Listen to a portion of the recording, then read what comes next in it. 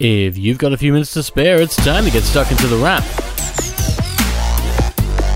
For the week ending January 18, you're listening to The Wrap, Australia's fastest technology roundup. And this week, it's time to start considering phones. You might look at yours and wonder if it really needs an update, because while it's only January, phone makers are already looking at what they can deliver this year. If last year was any indication, we're going to see more emphasis on cameras with AI, all in the quest to help you take that perfect shot. And you don't have to forget about fuller screens, they're going to be there as well. Those were the trends last year, and they'll continue this year alongside high-speed 5G. In Australia, Telstra will likely have it first, and then you can expect it from the other carriers later on. But first we need phones, and new phones are coming. February's Mobile World Congress is a little over a month away, and that's where you can expect these sorts of announcements. Before then, we're hearing about what phones will arrive first. In fact, Samsung could very well lead, announcing that ahead of Mobile World Congress, it will be showing what's next for the Galaxy phones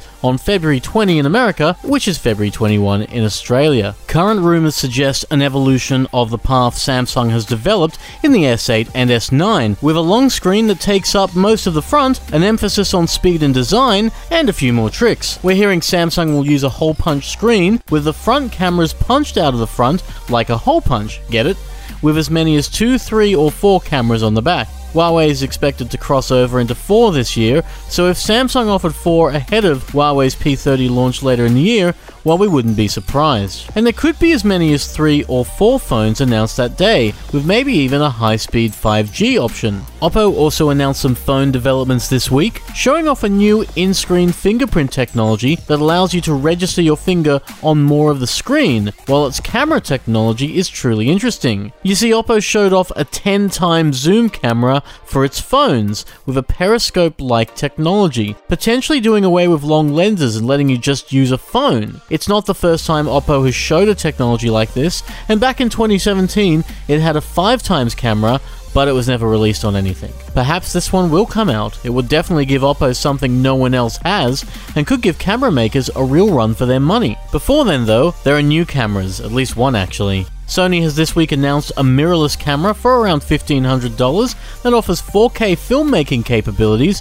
with some smart object tracking and a flip-up screen. Think of the Sony a6400 as a selfie filmmaking machine, because honestly, that's what it feels like it's trying to be. The year has only just begun, and the a6400 is just one of a handful of products on their way out for consumers keen for new gear. Arlo's brand of Wi-Fi enabled security cameras saw a new product this week with the Arlo Audio Doorbell, a product that is exactly what it sounds like, offering a $129 Wi-Fi connected doorbell for your home. Jabra has a more business-focused version of its Elite 65T earphones in the Evolve 65T, while Blue has a new microphone. Honestly, I feel like the Blues Brothers just mentioning it. And we're also checking out a new product to start the year with Samsung's Galaxy Watch, the new generation of its smartwatches, retaining the circular design and rotating controls from the Gear S range, but updating a few things in the meantime. Now, design isn't one of those changes, but the insides have undergone some change, and there's now a big battery to go with them,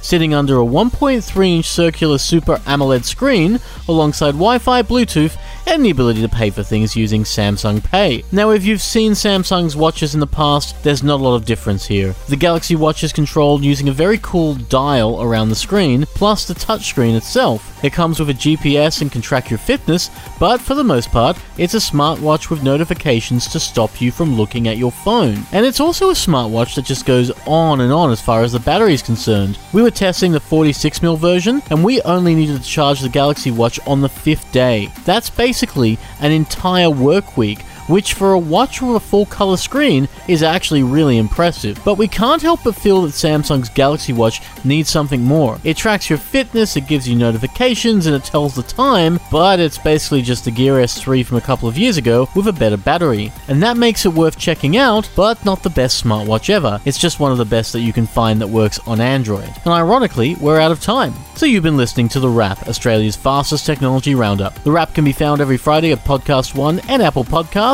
and we'll be back next week for more tech in the space of 5. Until then, have a great week, and we'll see you next time on The Wrap. Take care.